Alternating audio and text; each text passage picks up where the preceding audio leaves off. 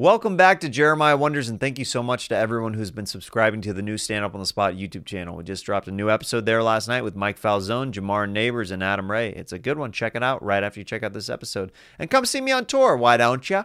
March 6th, I'm headlining the Hollywood Improv with Jesse Jetski Johnson, Joel Jimenez, and myself. It's going to be a great time. And then Huntington Beach, the Rec Room, I'm going to be there March 11th. Then you can see some Stand Up on the Spot tapings on March 14th. I'm also going to be in Houston and Austin doing Stand Up on the Spot tapings. And then come see me headline doing stand-up comedy in Kansas City, Las Vegas, as well as some other places as well. Tickets at jeremiahwatkins.com. But most importantly, March 21st on this YouTube channel, my new 1-hour special, Daddy, premieres.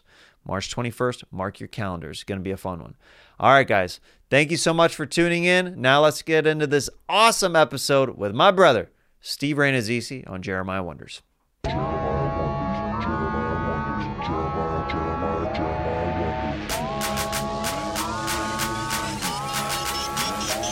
Swinging ham bones. Heavy bags.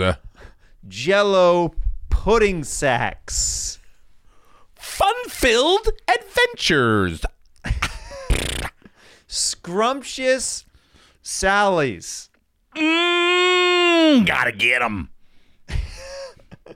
Get in there. Ooh. Land ahoy, no thank you. I'll go in the deep sea diving over here. I think that's a good sound check. They make me smile. They do. They always make me smile. Even ones that are on ladies that are older, they still put a smile on your face. You know she had a good time at some point, and she put a lot of smiles on people's faces. And maybe she has back problems now, but we're not concerned about that. Have you been to Ireland? One time. Okay. Yeah. Not the best looking females, But babongas. Really? Yeah. More than the, like, it's almost on average to have small ones there? Small ones there. Do you think it's to compensate for yeah, the haggard? It's like, guys, eyes down here. Yeah. Keep your eyes up off the shepherd's pie. And raise part them of up a little London, bit. too. Part of London. Really? Yeah. Huh. Yes. I feel like a lot of heavy-breasted women there as well. I don't know if it's like a... if you're a heavy-breasted woman, leave a comment. If you've got heavy globes, send them to me. I'll prove it. I'll let you know whether or not they're big or not. Yeah, I want to see them. Yeah. I'm like the police. Yeah. I got to make You sure. got to investigate. You got to make sure that there's proper criteria to file them properly. Is it real or not real? Has that ever been a factor for you? No. Well, yeah, I do prefer like real. Natural. You almost said natural. I don't really right? I don't even actually like the unnatural. But then again, I'm talking about the unnatural ones that look like, remember from the 80s, that was like banga. Like they look like I saw a butt last night at the Comedy Store. Have you seen these fake butts? Wait a minute. Fake butts being like someone had a surgery like or an like implant. Or like one of those pants that, like, the ladies wear sometimes, the Spanx that add in the jelly in the back. This had to have been fake. Really? It had to have been because it bowed out so far outside of the hips where I was like, "There's no way this is natural." Can we break down ethnicity? It was a black woman. Okay, but it was so unnatural. Like she was thick. Yeah, she was a thick girl. But it was like she got an implant on top of being thick. Really? It bowed out so far. I guess you can get away with it because you think like no one's gonna because no one's gonna question it. No one's gonna question that. Yeah, but she could have been a black girl that was born with a flatter butt. Yeah. That was like, I need to work on this. Same thing with black guys, I'm sure. Like penile implants. I'm sure it happens on black guys once in a while. Do you think it's more common for penile implants on black guys than white guys because they're having to live up to the hype? I think the pressure's more for them. Yeah. They probably are like, damn, dude. Why was I not blessed? Yeah, especially like if you had like the body, if you had other physical attributes that would lend you like to believe that this is going to be a unit, and then you just come up way short. Sure. Pardon the pun. If you're a super tall guy and you just got a little schmeckle. Yeah. A little thimble. Did you ever see that Brendan Fraser movie where he is given wishes by the devil? No. by Elizabeth Hurley. He wishes to be like this famous person, but like there's always a catch with every wish that Okay. comes along. And he ends up becoming this 7'6" basketball NBA phenom, and girls groupies come to the changing room, or to the locker room. Why am I calling it changing? Good Changing grief. room. Fellas, everybody pile into the change room Get and in let here. us know how many items you have before you go in there. Okay? Hang a number on the Now, door. Are there 10 of you in here, or Yeah. are there less? What's Easy, going fellas. on? Easy, fellas. One at a time. I call apparently I call locker rooms Yeah. changing rooms No now. problem. Even though I played sports my entire life. That's okay. Had a big old brain fart. But you. he pulls down his shorts and he has like no penis almost. It's like a micro penis. So and all the girls start laughing at him, Oh, and he's like, man. no. Yeah. Yeah. I don't even think micro penis, not that I know, but they're like, there's not much they can do. Yeah. You know what I'm saying? Like, do you ever see if like there's nothing to if there's work with? nothing there, it's like, Yeah. well, what are we going to add to it? Like, it's going to fall off. What if they're like, we're gonna have to dig up one of my brothers. I need a skin graft. I need a transplant to extend. if you had micro dong, right? yeah. And the option was there to get so God forbid someone passes away in a tragic accident and they're an organ donor and Right. they want to let go of their hog. They had a hog, and you can have it. As an organ donor, you don't get to pick what you donate. You don't. It's just a blanket organ donor. You're not like, I'm just donating my eyes to science. It's whatever they want, whatever they can harvest from yes. you. Yeah. Yes. Which, by the way, I heard is why you should never put that down in your license, because I heard the paramedics won't bring you back to life. That could be the pessimistic There's no East Coast way that's part. real. There's Dude, I'm no just way. saying, I've heard it where it's like, I know a lot of my family members and friends are like, oh no, you can have but I'm never writing it on the license, because I know they'll look at it and they go, well, let them. They won't try their hardest, because it's like, well, look at this fresh, Like we got eyes, we got a liver in there. like they're like, yeah, actually, walk closer to that light. exactly. Yeah. Go ahead. Go ahead. No. Hey, we're actually We don't even know what's over here. You go that way. We're kind of low right now on a couple things back at the hospital. I mean, Guys, come on. we could use a couple kneecaps. Yeah, exactly. Yeah. This guy's wallet. Yeah. So, yeah, I mean, that's just what I heard. But, wait, what were we talking about before that? I mean, you said, God forbid, if somebody was. They would my relatives would never put it on their thing. But I would say if a person could have another person's a man could have another man's penis put on that's like, and looks like yours, but it's just like would you do it? You might think about it. I would think about it. I think if it was like, if I got it cut off in an accident or something like that. yes. Or if it's even like micro dongish, where you're like, cut it off medically and slide this piece on. Is it like a twin thing where they're feeling what you feel like from beyond the grave, or you have past memories? Like when you start having sex, you go back into like a flashback of like times that they had sex as well? You can't even control this penis. What? Okay? First couple days, it This comes back to hypothetical's life. crazy. Right? You're having sex with your girlfriend. She's like, this is magical. It's all I've ever wanted. Yeah. And then 2 days later, you wake up and you're being dragged around the house. You don't even know what is jostling you around. It's putting itself into your hand at Yep. inconvenient times It's because it getting wants you to get pleasured. It's getting you into the car. Yeah. And it's just it's making going you to the drive whorehouse to downtown? yes, to the bucket of blood bar where you can just get a biker girl, and then you're driving, you have your hands on the wheel, but Right.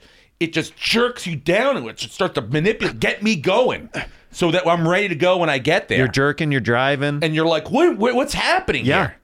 And 2 days later, you're in a desert, and that thing's sucking water out of the bottom of the cactus. Who knows what happened? This is like there's a movie called Idle Hands. Okay. There's an 80s movie that it was a hand that like a guy lost control of his hand. Yeah. This is like the porno version of that movie. It is. And it's fascinating. I I mean- think people would be into it. People, first of all, if shot correctly, people will be into it. Okay, if it's got the right people in it, Right. AKA pornography actors, they'll watch it. But if you make it funny, you could actually make it like a feature. Yeah. And people might actually be like, oh, this is a comedy, right? Face off, cock off, like exactly. Yes. Dude, can Nicolas Cage still be in this one? He would do it. He would. That's the at best this part. Point. He would totally do it at this point. For the point of being like, I was in the star of Face Off and Cock Off, and I was brilliant in both of them. Do you think that the line that he would that John Travolta would still do that line? I want to take. What's it on again? Cock off. I want to take his. Oh, I could, dude. I mean, can we start pitching this, Steve? I think we already have. Okay. Either that or we're going to get a serious copyright infringement bang from someone who's like, Cock Off was written in 1987 and before Face Off was. I'm actually the screenplay writer of Cock Off, and I really don't appreciate. Got over 3 billion hits. I don't know. The Rotten Tomato meter is actually, the reviews are in, and my screenplay is absolutely undeniable. Okay, the commenting on pornography videos, okay, I get that to a certain extent. Do you, though? No, I don't. But I do more than the other thing. Sharing. The sharing. The share button? You know, like the little thing that's got like the share symbol. It's like the arrow. Yeah, it's like, hey, man, take this thing off somewhere else. Yeah. And what pops up, the Facebook, Instagram, mail, this and that, and you're like, yeah.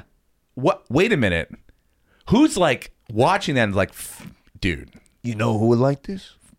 Fucking Phil's got to see this. Phil's got to see this. Because his grandmother likes to do that, I heard. So, whatever about that's, to me, I'm like, that's the line where I was like, oh, this has become a very dangerous thing. It's got to be, that share button has to be for text messages exclusively. There's no way that's being sent in an email or like maybe an Instagram DM or something like that, but there's no way it's being sent. Like, it can't be shared on a Facebook wall or like a Twitter. Maybe Twitter, I guess. Twitter's wide open now. By the way, let me tell you something. If they were smart, Twitter, Instagram, they would allow it because they have 5 times more viewers on Pornhub and these places than Twitter and Instagram do. But do they lose their ads as soon as like? I have no idea about that. But then I thought, who's the person that's learning about Instagram or Facebook via porn? Has never heard of it. They're like, they get this porn. You're like, all right, wait, Instagram. What is this F with a circle? Is this a new porn site I haven't heard about before? And they start scrolling around. They think that Pornhub is social media. Yeah, they're like, wait a minute. Like that's where they get all their news and stuff. I did think about the sharing thing. This new Ant-Man movie is weird. It's very strange. It's very odd. We did share. Growing up, like if you had, I don't know, did you ever have like a porn magazine or something like that a couple people like that you shared because that was like sharing food. I didn't share it with anybody, but I had a binder. A binder? I had a binder. Wait a minute. Hold on. Did you have to put the pictures you slid them into pages that were into those 3 clip things? Yeah. So I had a folder, like a big old binder and a folder that I would put things in there. Okay. And I would clip them. It was never full on porn because I grew up too religious where I was like, there's too much guilt associated with that. But I got to be able to explain this away somehow or another. You're like, if it's not porn, full blown nudity, I feel like I can be like, look, I was doing this looks weird, but here's what happened. Here's what actually happened. I was doing a vision board and you know whatever. So my sister would have her magazines back in the day, like there were like these like the Pop Star teen magazines and stuff like that. And my brother had FHM, and he had some of those other ones that were like way more risque.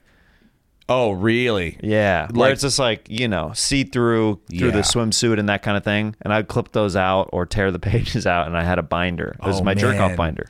You grew up in that FHM mag. Like I'm before you, so I'm 46 now, so I'll be like in that era of like we had Playboy or Hustler, Find Your Dad stuff. Yeah. Right? My uncle had stashes in his basement. I'd sometimes go down there and I'd see the stacks of Playboys, and I'd just be like, I just have to like walk by it. I'm like, it's too much. It's too much. Dude, our friend Kevin's dad, Chet, had so much in the basement, and he was just so lazy, and he would never come down there when we were down there, but he would just yell, "Stay on my stuff!" Like just Kevin, keep your kids out of my stuff. Like he didn't say what the stuff was. He didn't need to. Yeah. We didn't have to ask what the stuff was. You could tell by the inflection in his voice. Yeah. So he had like 3 or 4 porn tapes and some magazines and stuff that we'd all thumb through. So I guess that was our version of sharing it, which is kind of gross, but it's the only thing we had. Yeah. Like I don't, if I have a video, if I see something on the internet, right? I don't ever feel the need to be like, well, he has to see it. Like, right. If you stumble upon it, that's your, like, everyone has their own journey at this point. Sure. So, did you ever have a friend who would make a mixtape or anything like that? Yeah, like best of like montage? You would make the montages? I loved hard. Yeah? Yeah. So my move in like 5th grade, I had a girlfriend, Heather Henrich. She broke up with me. I was devastated. So the 2 moves I pulled, by devastated, Jeremiah. On the floor of my bathroom crying. Belinda Carlisle circles and how in the old sand. were you when you 5th grade, so 10 years old. Wow. And so, just crying. And so the next day I stole my mom's perfume that was already open, half a bottle, and I brought it to her and I was like, you must take me back. Right? And she was like, "That's the weirdest thing." That's as you would. Did it have one of those squishy things that you? No, it was like the pump things. Oh yes, with the little spritzer on the side. Yeah, with the little. Yeah, like the Reebok pump. Yes, for ladies. Yes. My mom had one of those. So you just get like the right frilly amount. Thing. You don't like mess it up. It's right. like for the women who are too. Oh, how do I work these hands? Oh, so what it's just are these things? For you dainty ladies, just. So that didn't work, and then the next move, of course, is the mixtape. Yeah, the love mixtape of all like the Chicago Foreigner. What else? Like the hard love songs. I mean, I didn't get to listen to my own music growing up in the car. Like my mom listened to. What did she commandeer she was the like radio? Anne Murray, yeah. So I listened to like Canadian sad music and like Gordon Lightfoot, like. Dude, my dad loves Gordon Lightfoot. Yeah. So, and they were happy people, my parents, but it was just good. If you could read my mind, love, what a tale my thoughts would tell. It was going to be calming in the car. Sure. Because it was never calm, and it was always at a boiling point. So if the music was calm, and then even at that music, it would be, if you got to a point where it's like, all right, where are we going? Where are we going? Turn the music down. It's like, is Gordon Lightfoot...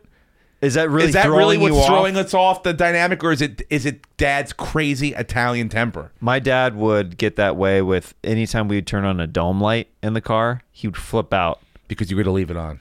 Well, I guess we're going to leave it on. And drain the fucking battery. Drain the battery, and then he's like, I can't see. As a parent now, okay, driving the car. That makes sense. But as a parent now, as soon as you said that, I go, I would have fucking murdered you if you left that dome light on. Because I know my dingbat kids, like they leave a dome light on, they're checking something, and they never turn it off. We all get out of the car, and next thing you know, I go out, the battery's dead because you left the fucking dome light on. Yep. I've come home before from sets and saw the dome light. The dome light. I've seen the back doors to my wife's car open. Just open? Open with a squirrel inside, eating whatever remnants were in the fucking house. Are you serious? Yeah. Yes. Yeah, dude. I live in the suburbs, so like, it's wild. Like, I wasn't fearing like they had been murdered. I was like, what? I knew what happened. Those two, the idiots got out of the back and they just assumed somebody else was going to close the door. Yeah. Both doors were just left open. They went in the house. Wow. And there's 2 squirrels in there eating the fries on the floor or whatever's left over. What did you say to those squirrels? Did you say something like I got my move? You want to know my move? I want to know your move. I faked the snake, dude. Okay, here's my thought. Fake the Snake, one of my favorite wrestlers. Yeah, Fake the Snake, cousin of Jake the Snake. Yeah. My thought is all animals fear snakes. Okay. Because why? They're dangerous predators and they have no arms or legs. So it's like, they're fucking vicious. It's hard to wrestle them. It's nearly impossible. And if they could have venom, so no one knows, even animals. Yeah. So if I give a right. Dude, this, by the way, has been a move I've used, and my wife laughs at me because I fake the snake on anything, dude. Anything. Have you done this with other animals in the past? I tried to do it one time. We were camping with a bear. I thought I heard a bear. I go, that's got to be a bear. And I try to do the meanest snake.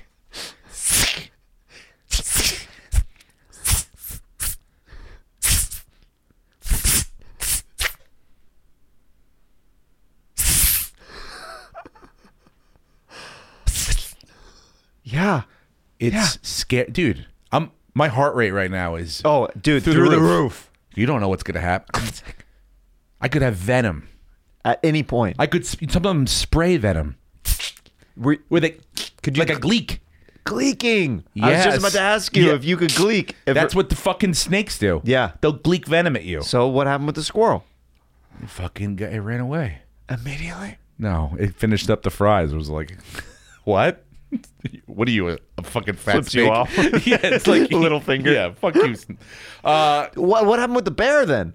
Oh, the bear. And there was no bear, dude. There was no bear. There was really never. I bought it. Never I was a threat in the of woods bear. with you. I bought that. Never a threat of bear. Right away. But it is my outdoor nature, like, scare. Like, that's my move. Yeah. Right away. Fake the snake. Fake the snake. Yeah. Hashtag fake the snake in the comments, guys. Yep, please. You should use it. I might use that. Let me know if you fake the snake successfully. I'm going to try to fake the snake with my son sometime to see what he does. I mean, look, by the way, I'm petrified of snakes. So that's probably why it works so effectively on my own psyche. If I were to bring out a snake right now and try to put it on you, what would you do? Here's what, in the second you just said that, what my mind doesn't work that fast, not as fast as it used to.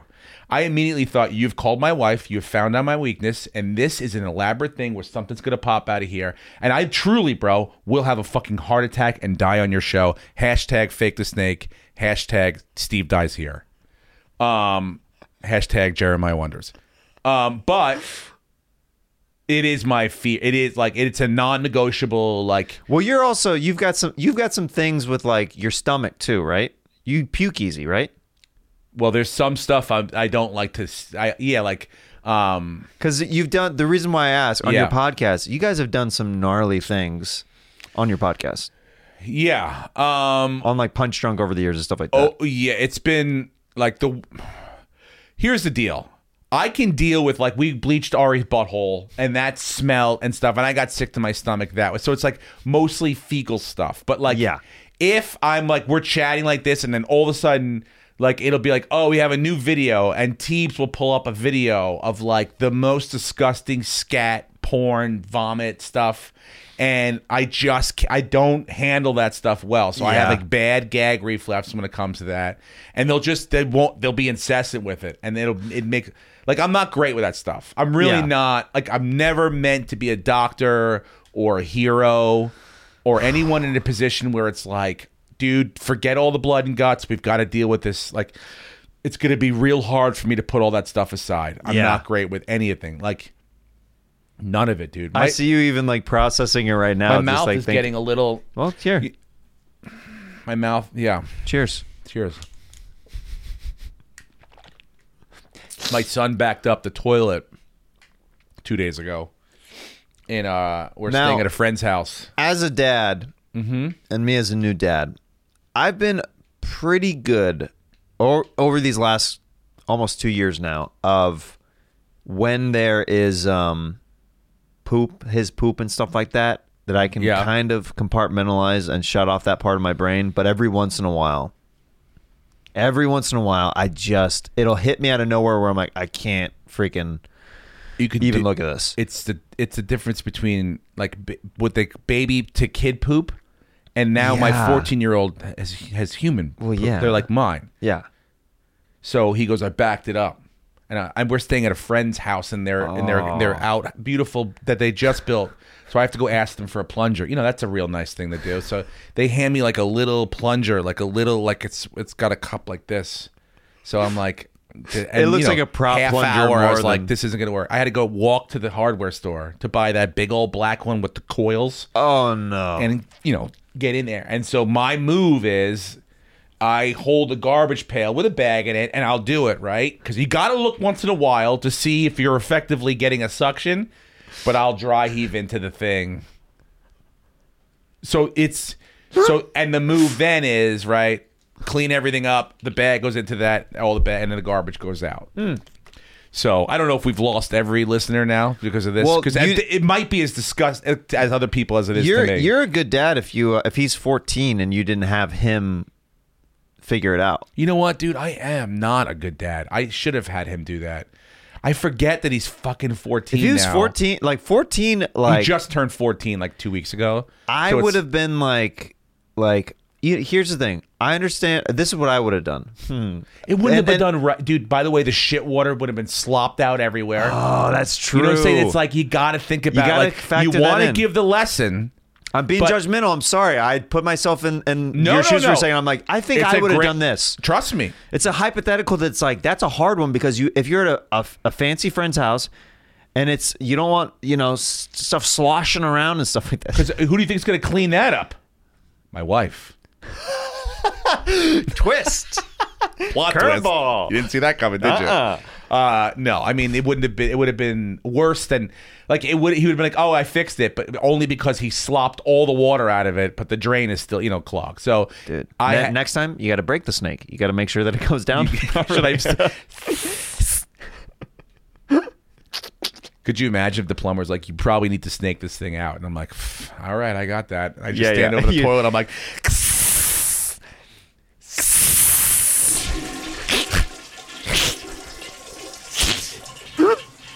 Oh, not that? Okay, perfect. Different snake. Got it. My bad. Dude, I love that you're in town visiting. When you were, you recently moved to the East Coast. I did. Back to the East Coast, yeah. Back to the East Coast. That's where I grew up. That's where you grew up. Yeah. And I loved having you stand up on the spot last night, dude. Oh, that was a blast. That was so freaking and fun. I'm sure people have blown that smoke up your ass before because you've been doing the show a while.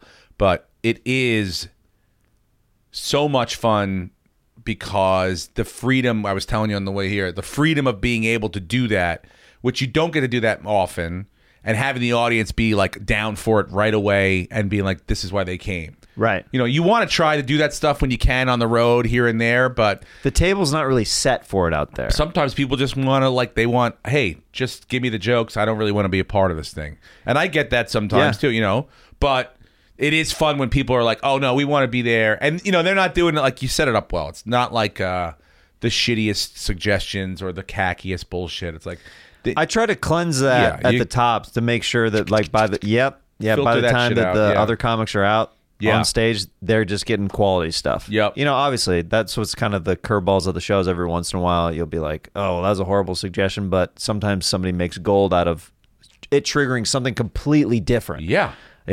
I mean, even when I was sitting there, you were on stage. A couple of the suggestions you got, I started thinking about things I would have said had I been up there. Yeah. And then one of them, I was like, "Oh, that would have been really great," or whatever. And I'm like, "I'll just think about that anyway as my own certain thing," Yeah. So it was perfect. Yeah. And that's what I guess the story used to feel like a lot because number one, there wasn't really anyone in the audience. Sure. So it was less like, give me a suggestion and more like, I'm going to talk about whatever the fuck I feel like talking about, even randomly on my own. And I don't really care about how it goes because it doesn't really, this isn't like something that is high stakes. Would you say that you were, when you were working at the store back in the day, it was more like the inmates running the asylum kind of vibe? Oh, yes. Yeah. Dude, I went to pick up my check last night. The office looks like an NSA office, like someone that like you would check in at like a high-end security office at a. They've cleaned it up so much. I mean, it's night and day difference from what it used to be. I want to tell a story, but I'm trying to. Well, I can tell it. So.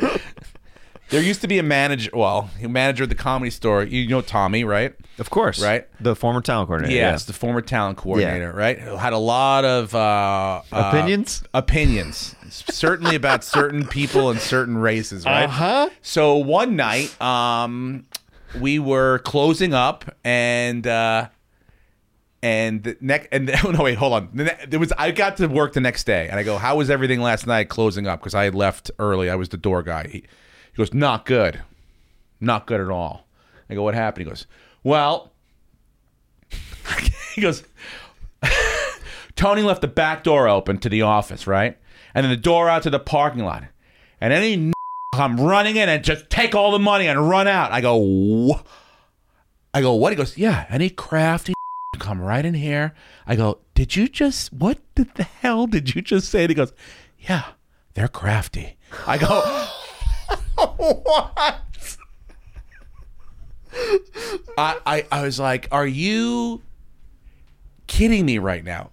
Are you like, and he's like, yeah, they left it right open to the door. And I'm like, oh my God. I'm like, I don't think that's the problem, Tommy.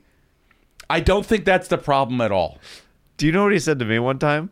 That was, let's hear it. Yeah, no. I was standing by the front box office booth, and he goes, you know, guys like us, it's our time. Yep, guys. And it always starts with. I go, what do you mean? He goes, come here. Let me put my arm around you.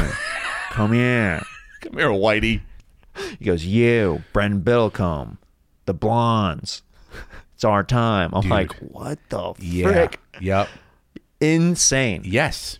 Absolute insanity. I know. And I was like, yeah, dude, you're yelling like that. So to my point, number one, the safety, by the way, he was right. The door was wide open. Yeah. The money was right there. So Hinchcliffe left it open?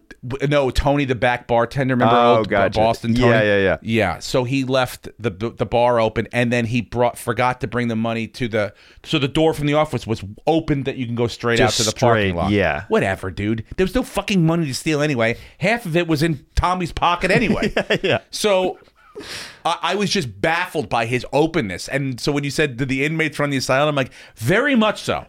Because that was like shouted, where I was like, I'm looking over my shoulder, like, is this for any like what? Yeah, this people is crazy. Checking in, like, yeah, dude, like nobody's taking notes, like on human. There's no HR there. But I guess to my point, Tommy would be happy now because you need like a hand pad key to get into the back, There you go. To the office. So. See? Well, they hated my words, okay? It's what I envisioned for the store. Yeah, an artist colony. With whites. Who were the other door guys? And I'm sure you've covered this on some other podcasts, but some of the listeners would probably love to hear some of the other guys that you were working with and stuff like that when you. So were when in I got store. there, the head door guy, like that was there 5 nights a week, was Harris Pete. Okay. Which I don't know. You ever got to meet him? I don't think I met Harris. No. I think he was in the documentary. I think he might have been in the documentary. I just saw a picture of him. You wouldn't even. Ari sent me a picture of him, and he's like, "Who's that?" Like, when someone sends you a picture and goes, "Who's that?" You're like, "Oh, I'm supposed to know who that is," and I have no fucking idea who that is. Yeah, he looks completely different now. He was a kind of heavier. He's kind of skinny now. He's got a long beard, but he was the door guy there, and he was one of the guys that got there in the like mid '70s, and he became friends with Letterman and Leno, and sort of that was his class, and it was like one for all for one, and then they shot off, and he continued to work there. So he was miserable. Was he one of the demeanor of the guys who like all my friends are making it and like that kind of vibe? No, it wasn't like fuck those guys, fuck them. It was just like not miserable like I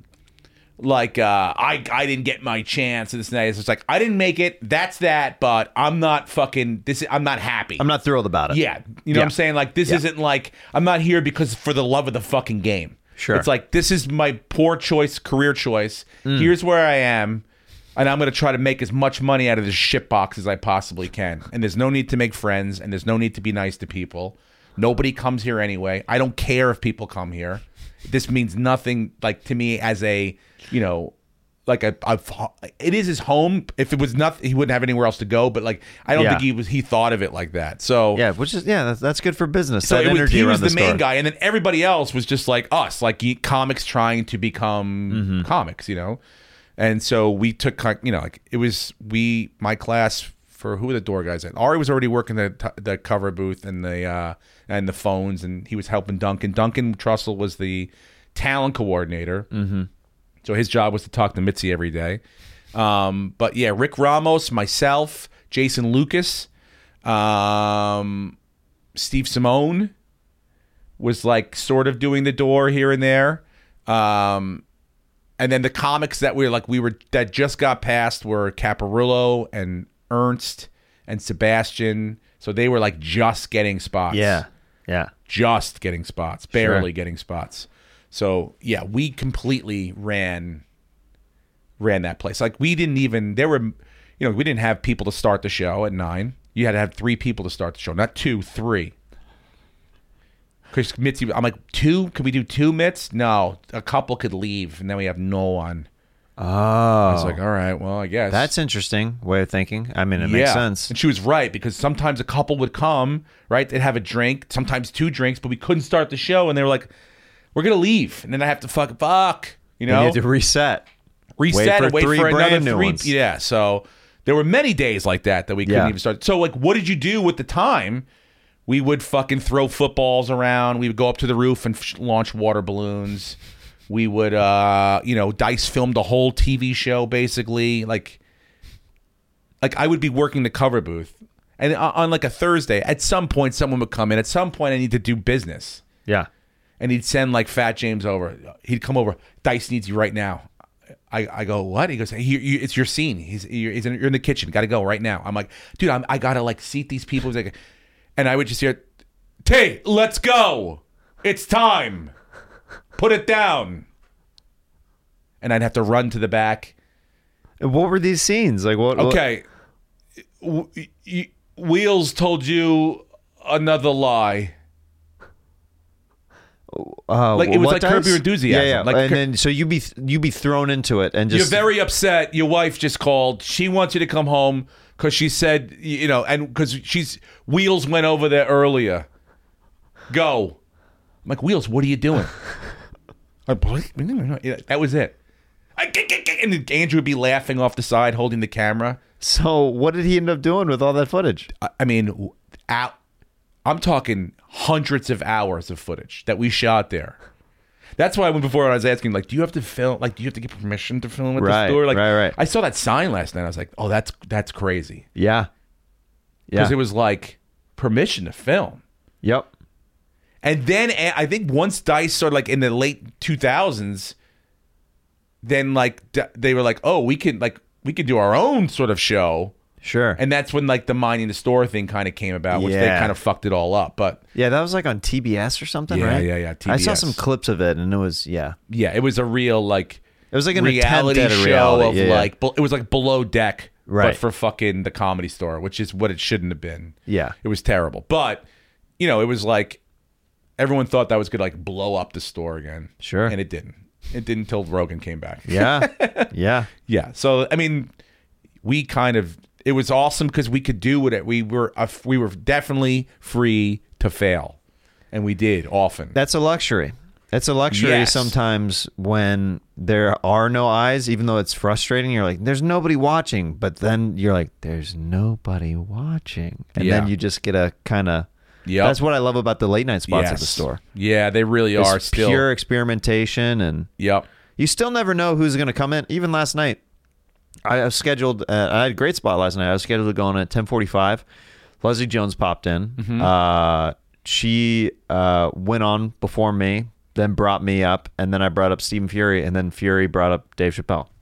Perfect. Like, you know what I mean? Like, yeah, it's still got that. It's still got that. Like anybody could show up at any moment. Is 10:45? What time's the last spot now? 11. The last spot's like 11:30 or 11:45. Okay, yeah, it is a little shorter. Dude, it used to go so late. It is a little shorter. I used to get scheduled in the OR at like 1:15. Oh yeah. They would schedule to like 1:45. I think Dawn would go on around 1:30 or 1:45. In the magic world that everything worked exactly on time and the show would end perfectly at 2:00 in the morning. I remember standing and watching the sun come up multiple times in the store's parking lot. Yeah, because I just finished the Barris Kennedy Overdrive. I just finished playing air drums with Don. Yeah, dude. Yeah, so while you're on saxophone, it's crazy. Right. But that was like, I think part of that was going back to the inmates ran the asylum much more heavily then. There's like, no corporate. Richie worked there then, but like he didn't have, like we were like, fuck you, Richie. I know. It was definitely. I'm still a little bit like, what? Fuck you, Richie. That's why with Tommy, with me, I was like, I knew where the bodies were buried. Like Tommy controlled a lot of people's careers and stuff and gave people spots. But I was like, dude, you can't tell me what. I know a lot of shit about you. Right. You openly dropped the N-word in front of me, left and right. Yeah. Crafty Ends, which is a great fantasy football name. It's great. Proud Boys Fantasy Football League presents the Crafty Ends. No, it's. I love that he repeated Crafty in that story. As Yeah, if that was crafty, the if only that was ones the that issue. could do it too. The crafty ones. I mean, he was one of a kind, dude. Wow. He used to I've tuck his never- hair. Wow. Looked like Tom Petty. Wow. All right. My favorite these part, a like, was he basically, like, it was like in his mind, he had made like D'Elia and Whitney because he had already made Caparillo. Like, he felt like that was my hand doing. And then, Well, that was, I remember I wasn't past yet back then when he used to give those double spots to Caparillo, Caparillo, and yeah. people would be pissed. dude, he would give double spots in 2 rooms. So this is how. So in a typical lineup, a new comic comes up every 15 minutes at the Comedy Store. This Old Town coordinator liked this one comic so much, he would give him 2 back-to-back 15-minute spots, and the comics would just be infuriated. Yeah, and not only would he do it, but he would do it even on the Friday and Saturday, the only 2 nights where both rooms happened to be open. So he would do it to both rooms. So he would have an hour of, like, basically he was taking 3 spots away. Yes, for one person. For one person. Not to that mention- he could have given to 3 other people, paid them, given them money. Yeah. Whatever the money was is not great, but also those are great nights for, like, those are the nights you're like, there's people here. I could actually see Of what's course. like. It's fun to try and work and could be crazy and be, but it's like sometimes you're like, I want to know how good I am. I want a lights out Yes. performance. So those were the nights to do it. Yeah. And he fucking that's what made people sort of like be like, this guy is like, we felt like Mitzi was the wizard and he was like, out there trying to trick us and Yeah. stuff, Not to mention just the flow of a show. If they're trained for 15, 15, 15, 15, and then a 30 comes, it changes the whole dynamic of Yeah. the lineup because that next comic is like trying to scramble to reset Look, things. I'll be honest, but when I first got there, Charles Fleischer used to get back-to-back half hours in the OR, right? Charles Fleischer is the voice of Roger Rabbit. Now, to the credit, not anyone's credit, no one deserved a half-hour spots, but he was really the only kind of name on the lineup, and especially in the original room, because the rest of the people were literally people that worked for Mitzi, like her hairdresser, Lemaire, like who did her hair, Was it paid regular? was a paid regular, La Boca, like people that cleaned that drove her around. Are there names on the wall? Yes, they're on the wall. Yeah. Like people that drove her around got spots. So like it was like he wasn't taking a spot away from someone who was like really needed it developing. Like Yeah. she was giving out spots to crazy people. So it's like, well, at least he's a comic. And this is when obviously she started to, Yes. Yeah. Like we're done. Like you'll notice if you go back and look at those old lineups, they're in alphabetical order. What? Yeah, go back and look at them because the list was alphabetical order. Right, the avails list of every paid regular. Right. So she would just so do Duncan that. would literally take the list like day by day and go, all right, Tuesday, and he'd go, all right, look over we go. Ahmed, yes. Aaron Cater, yes. Argus Hamilton, yes. So Aaron Cater, 9:00. All the 9:15. Not yeah, and it went down. Beaumont Bacon. Then it would literally. That's Yeah. infuriating. Now, if you're there was a guy like with a, if there was like let's say fucking what's his name came back, Paul Rodriguez, right? Right. Put him at 10:30, right? Mm-hmm. But then it would be right back to like. Or like Duncan would say like, oh, like, because it would be like 10:00 and she'd still be in like the C's. Yeah. And he'd be like, oh, Paul Rodriguez called in for that. All right, make him 10:30. And then you'd be back to the fucking things again. That's insane. Crazy. So that's what it was. And Steve Rannazzisi is pretty low in the well, alphabet. thank God by the time, I mean, I didn't get passed for what felt like forever. Yeah. But yeah, How I many didn't get- times showcasing and stuff like that? Ooh, probably 20 official, I would say. 20 official, a couple non-sanctioned. And how often were you showcasing? Like Well, in the between, beginning, I was like, oh, let me get up every time I can because I thought I was getting better and better. And I thought, but then I realized I was like, oh, I don't think I'm giving her what she's looking for yet. Yeah. She's looking for something different. Mm-hmm. Whatever that is. I think it was just me becoming more natural and comfortable Sure. on stage with not having to do great every time. Mm-hmm. But whenever that, and then it became a game. Of course. And then it became a thing where, like, one time we went on the road to open for Paulie, and she ended up showing up. To Did I ever check tell on you? you? Oh, so yeah, so we me, Ari, and Steve Simone had not been passed. So, and we had all, like, at this point, like, Ari and I were hosting the open mic on Sundays and Mondays. Like, he would host Sunday and I would host Monday. Yeah. And it was like, that was like what most people wanted, like 4 hours of stand-up spots where you could kind of control it. You were in charge. So, like, paid regulars were jealous of us. But we were like, we're not even fucking paid regulars. So we were, like, very upset. And so Paulie took us. He goes, hey, you guys want to come open for me at this casino in Indio? I think it was... His sisters had a room in one of these casinos in Indio.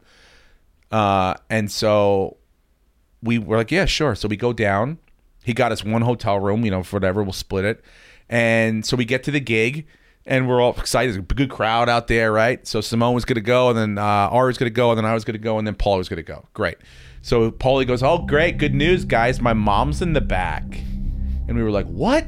He's like, yeah, bro, my mom's in the back. This is great. This is how Bobby got passed. And I go, what do you mean? And he tells us Bobby Lee opened for him in Vegas, and Mitzi saw him, and she fucking loved him, and she passed him, right? So we were like, but I'm like, dude, I don't really know. Like, she kind of saw us like maybe 2 weeks ago. Like, I don't really, I wish you had told us. I wouldn't have said, like, that was the vibe all three of us had. Yeah. We were like very, very nervous. This went from being super fun and really exciting to like, fuck. Extremely stressful right away. Simone's like, fuck. He's walking around sweating. I don't know, buddies. God. I don't know. I just gotta move back to Philly and open a sandwich shop. Right? So he goes out, murders. Right? Ari goes out, crushes, right? I go out, do great, right? Paulie goes out, great show. We're each coming off like, Simone came off, we're like, fuck, yes, good job, dude. Yeah. Good fucking job. All right. You did it. And then each one, Ari came off, he's like, fuck, that felt good. I know it's pretty good. You fucking killed. I came off, they were like, that was great. I don't know what we're going to do. So Paulie comes off, right? And he's like, all right, guys, we're hanging out in the back. And then Shelly, who was sort of a manager here at the time and who brought Mitzi down, she comes backstage. She goes, hey, guys, great show and everything. She's like, Mitzi wants to see you guys. We were like, okay, great. We're like, this is it. Like, we feel like Tommy and Goodfellas. We're going to get made. Yeah. Right? We're going to get our fucking buttons. We'll be able to park. Mm-hmm. We get some fucking respect. Name on the wall, spots Nobody every week. Can shoot us in the head. Yeah. Right? We're with a crew now. So we go to the back. She's in a booth, right? She's in the what would be too much uncomfortable for someone to sit next to her on one side, right? Mm-hmm. And Paulie sits right on the edge here and doesn't move in, right? So we're kind of standing there, and she goes, sit down. So we're like, so we sat on the floor in front of her, right? Like literally like children. And she didn't say a word, right? So I stupidly was like, so Mitz, what'd you think? Like, I was like almost like how could you deny what you just saw? Killer fucking show, right? Who the fuck do you guys think you are? Opening on the road? Who said you guys were good enough to open on the road? And we were like, what? I was so stunned. I wanted to be like, fucking Paulie! Your son that asked us to come here. He asked us to be here. Oh, we got you invited. Guys think you're fucking hot shots? You're not hot shots. I didn't even make you. You couldn't even. You're not even belly room comics yet. Oh, and just fucking blistered us, dude. Crushed us. Hearts on the ground. Ground, dude. Like bad. The biggest high to the biggest low immediately. Immediately crushed us. All three of us gut wrenched. Right? Get me out of here. Fucking left. Right? We go back to the hotel room, right? We were like, what the fuck? What? Like, we couldn't even wrap our heads around. We were like, so just like, fuck this. Like, were we set up? Yeah. Like, it felt like what the fuck? How did we get here? And we just drove home. We were going to like go out. Like, we had plans to like use the $50 to go gamble and maybe get some like fucking buffet. We just drove in silence and hatred back to the fucking LA. And not one of us got a spot for like 3 or 4 weeks. Not one of us. Just on the bench. Paulie didn't put in a word or anything? Paulie sat there just like, yo, bros. dude, sometimes it doesn't go great, you know? Like, sometimes you never know. Like, you know, my mom's like a thing. Like, it's got to be the time, bro. And if it's not the time, then it's like, what are you going to do, man? And so it's like, you know, just chill and like keep doing what you're doing. It's all good. I got some puss to get, so I got to run. But, you know, and you're like, what the fuck? Just twisting the blade over and over. Yeah, dude. It was like, yes. It was like going from winning the Super Bowl to literally being like, you're not even a fucking in the league. Yeah. It was devastating. You're not even allowed to play rec right now. That was like probably 2005 or something like that. Somewhere around there. I feel like somewhere around there. Yeah? Yeah. Yeah. I mean, like, we had individually each had successes already. Like, beyond, like, both in stand-up, like, already done a ton of commercials.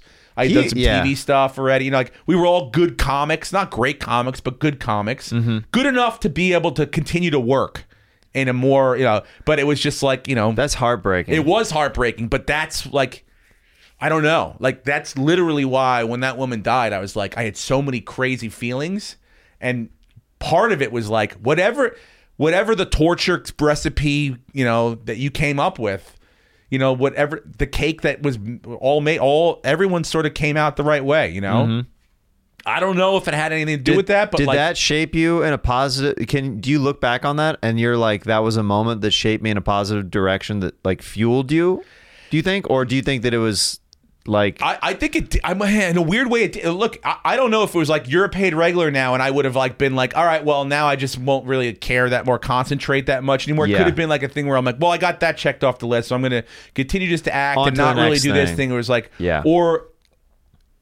Or she might have been like, you know, that was sort of the time where it's like a lot of comics were super funny and looked really polished. You know, like, I mean, I could name like there were like guys like Dane Cook and guys like that were like super polished and like really like just, they looked like pros. They looked like they just crushed every time. They were almost like undefeatable. And I think there was something about that bothered her. Whether it was because she didn't make that herself, as far as like, I'm just saying like with Dane and stuff. Yeah. Or it was like, there's a recipe to get there that she doesn't think that those kind of guys did, that she doesn't want to see me do to her, or something like that, you know? Like, you know, Dice had that kind of persona where it was like, I'm the best ever, but it was like, I think she saw the vulnerability of how long it took to get there, and so she knew that that's who he was. There was the genuine sort of, he was going to be okay. Whereas like, if you kind of rush it and kind of get that invulnerability feeling before you have it, then you just are sort of, you're going to crumble at some point. Things aren't going to go your way. Does that make sense? Yeah, Tommy said that, like, because he tortured me for years of like dangling the carrot, and he ended up never passing me. I got passed through Adam Egget after Tommy had left, but he always told me. I mean, yeah. After he got escorted out. I know. Yeah. Did Ray Rice leave the NFL or what's yeah. I guess I polited it up a little bit. Exactly. Yeah. He always dangled that carrot in front of me to the point where it was like obviously so frustrating, like it is for other comics. And even when I saw Tommy after, because I saw him, I did a show at a theater that he had somebody book for him where he was the opening guitar act in a little theater off Sunset Boulevard. I did one of the shows. I was like, I got to see this. Yeah. I haven't seen Tommy in a while. It was like 6 months or whatever after he got fired. Mm-hmm. And I went and he was playing guitar, opening the show. And he told me after the show, he's like, you know, you were next. I was always going to pass you. You were on the list. I was like, how much of this is real though? I don't know. I think it was to a certain extent. I'm sure part of it is. Yeah. It was certain to an extent. Yeah. I felt like I was getting close. Like he had told me, whatever. But he told me like that my big breakthrough that he saw was when a late night set, when I was so frustrated that I stopped doing act outs and I sat down on the stool and I was almost having a meltdown. He goes, that's when I saw it. Yeah. Yeah. That's when I saw the layers of you. Yes, I think Tommy fancied him like Mitzi to be like, there's some sort of torture I have to put you through. Right. But I think Mitzi's sort of, I mean, I don't know if she knew what it was, but she had a better track record, let's just say, than he did in trying this approach. Yeah. And so, yeah, it was like, he forgets. Like, he forgot. I would have told him, like Mitzi tortured Cap for a while. A long time. Mm-hmm. He didn't get along with certain comics. She'd put him before him. They'd have to go back to back. Like there's a way purposely to make them introduce the other comic. Introduce them to failure and hard times and a little bit of rather than just give them everything they want. Sure. Because yes, it's going to make them look like they're getting better and they're going to probably kill more, but along the way, are you preparing them for like when shit goes wrong? Because let me tell you, shit will go wrong. Oh yeah, shit goes wrong in everyone's career, in my career, Ari's career, everyone's career. Shit will at some point not go your way. And if you just kind of can't deal with it, or you go, I don't know what to do, then it, maybe was the lesson we all took out of it. I don't know. Yeah.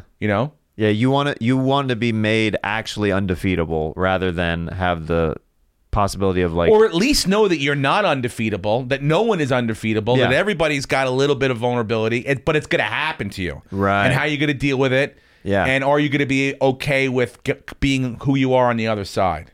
Sure. If killing and all the fucking bravado, it defines who you are, then it's going to be a problem because it's not always going to be there. Right. No one's ever going to be that thing the whole time. You can't stay on top wherever you're at. You don't want in any career. It doesn't. Some people make it look effortless. I feel like, but those are different. Like there are people that are just like born to be, the absolute best in whatever field they're in. But like for the most part, it is hard to continue to do the thing you have to do to be the best you can do it. Mm-hmm. So you just have to find a speed and a level that you are happy with, that you can maintain, and that makes you like, oh, I'm content in this area. I'm content with my personal life. I'm content with who I am as a person. I don't have to be everything all the time. Yeah. And that's it. That's who I can be. I don't have to be the guy that just fucking kills every time on stage and is the number one thing. I don't have to be away from my family all the time. I can be different parts. Right. The balance. Maybe, dude. Did I just talk a lot? You did, but it was actually very I enjoyed it a lot. Edit that out. Can we beep that out? Can we bleep that last part? Well, I got to bleep a couple things. We do have some bleeps this episode. There are a couple bleeps this episode. This episode is brought to you by Bleep.com. Mm-hmm. If you've said some stuff that you don't like, Bleep.com's the place for you. Bleep it out. We'll bleep the out of it. Use promo code at Bleep.com. That's Bleep.com. And go your mother at Bleep.com. Don't forget. Bleep.com, the only true American website.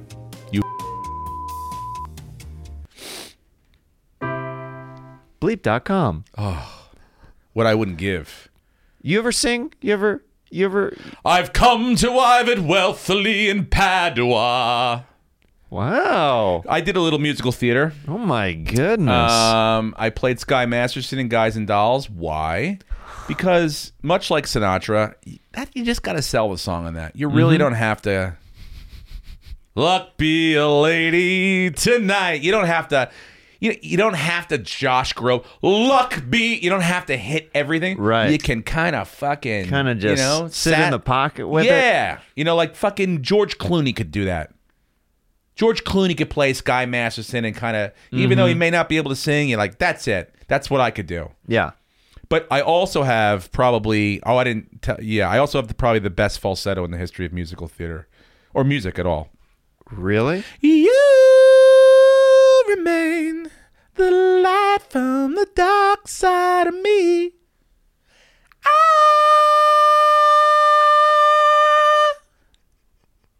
I mean, I believe in a thing called love, just a little rhythm of my heart. Ooh, I believe in a thing called love. That. Yeah.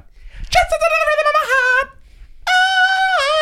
Ooh, I believe in a thing called love. I mean. Hello. There are.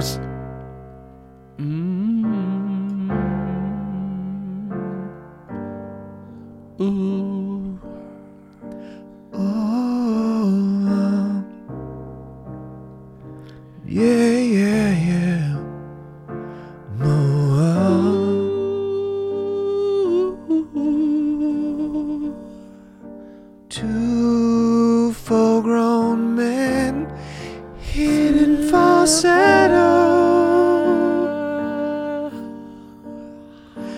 Just falsettos are the best place to be. When I became a man, I inhabited every square space of this land. Oh, Steve Randers, easy. Oh, Steve Randers, easy.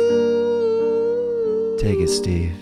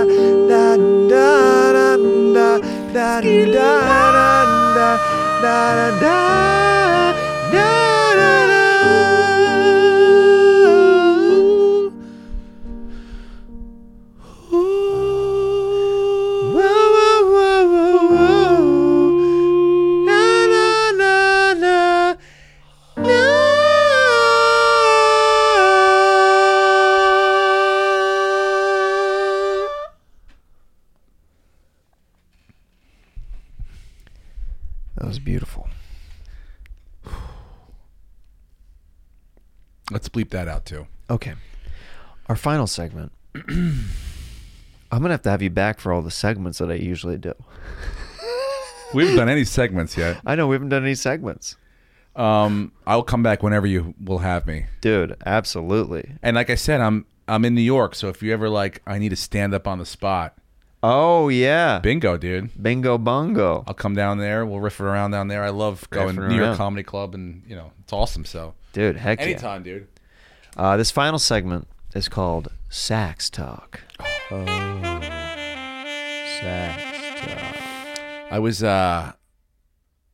16 years old, and I was with my first girlfriend, and we had just realized the wonderful art of lovemaking.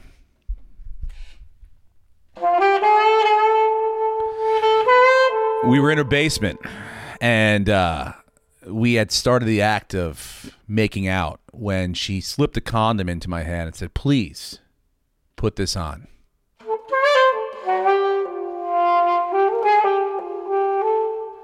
I stumbled around with it for a little bit, but I eventually got it on, and then I asked her if it was okay, and I placed myself inside of her.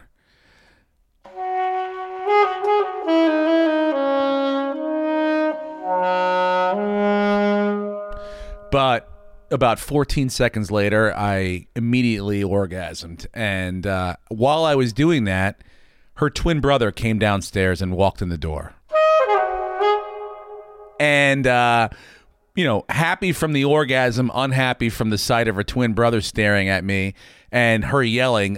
Things got a little wild with yelling and screaming and people saying, this isn't what you think it is. But it was.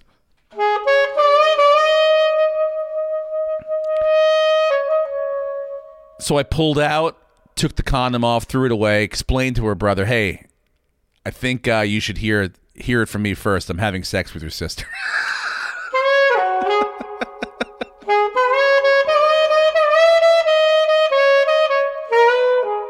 And believe it or not, we made love 3 more times that day. So joke's on you, buddy. That was Sax Talk.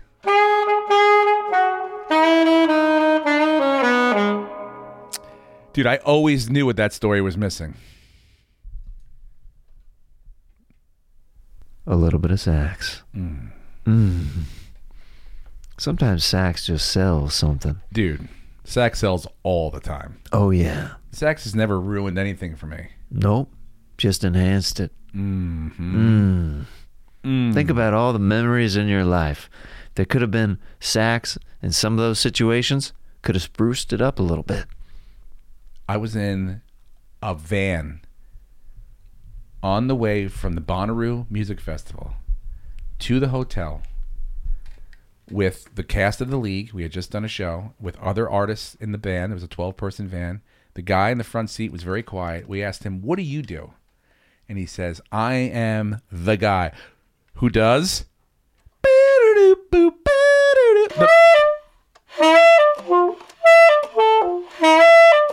Yes.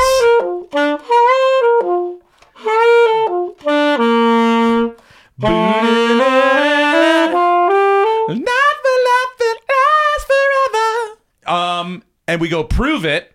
He literally. Yep. Oh, and we fucking die, dude. So that's a perfect scenario where Sax just made what was already a great time. How could this get better? Boom. Saxified. And this episode has been ran as easy.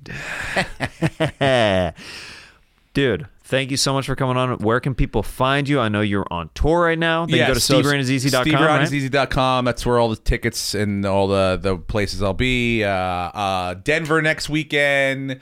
Long Island, I'm doing a benefit for my son's baseball team. I'm going to Virginia. I'm going to Philly. I'm going to, I just did Washington, D.C. to D.C. Loft. So all the tickets are on SteveRanIsEasy.com. SteveRanIsEasy at SteveRanIsEasy on Instagram.